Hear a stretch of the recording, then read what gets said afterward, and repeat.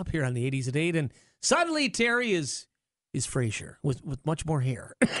We've got some ideas for coping. A lot more hair. A lot more hair. You got a lot more hair than Frasier. Oh, yeah. I'm going to lie on your couch. Well, oddly enough, today there are some new scientific facts that are out, and it proves different ways that you can live a happier life.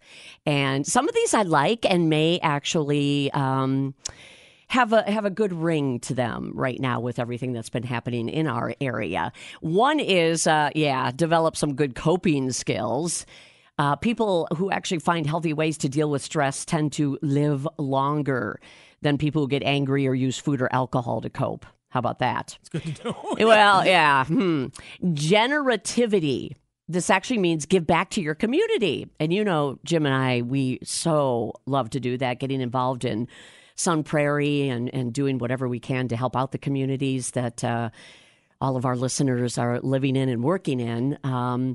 This basically says people can also help guide the younger generations to help them understand how to add purpose to their life.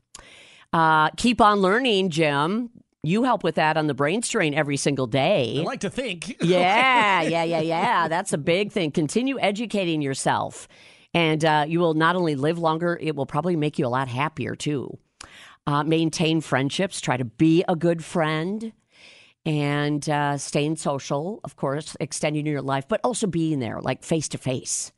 I don't know if I like this one. Don't drink too much. If you do smoke, quit. But then also probably try not to drink too much.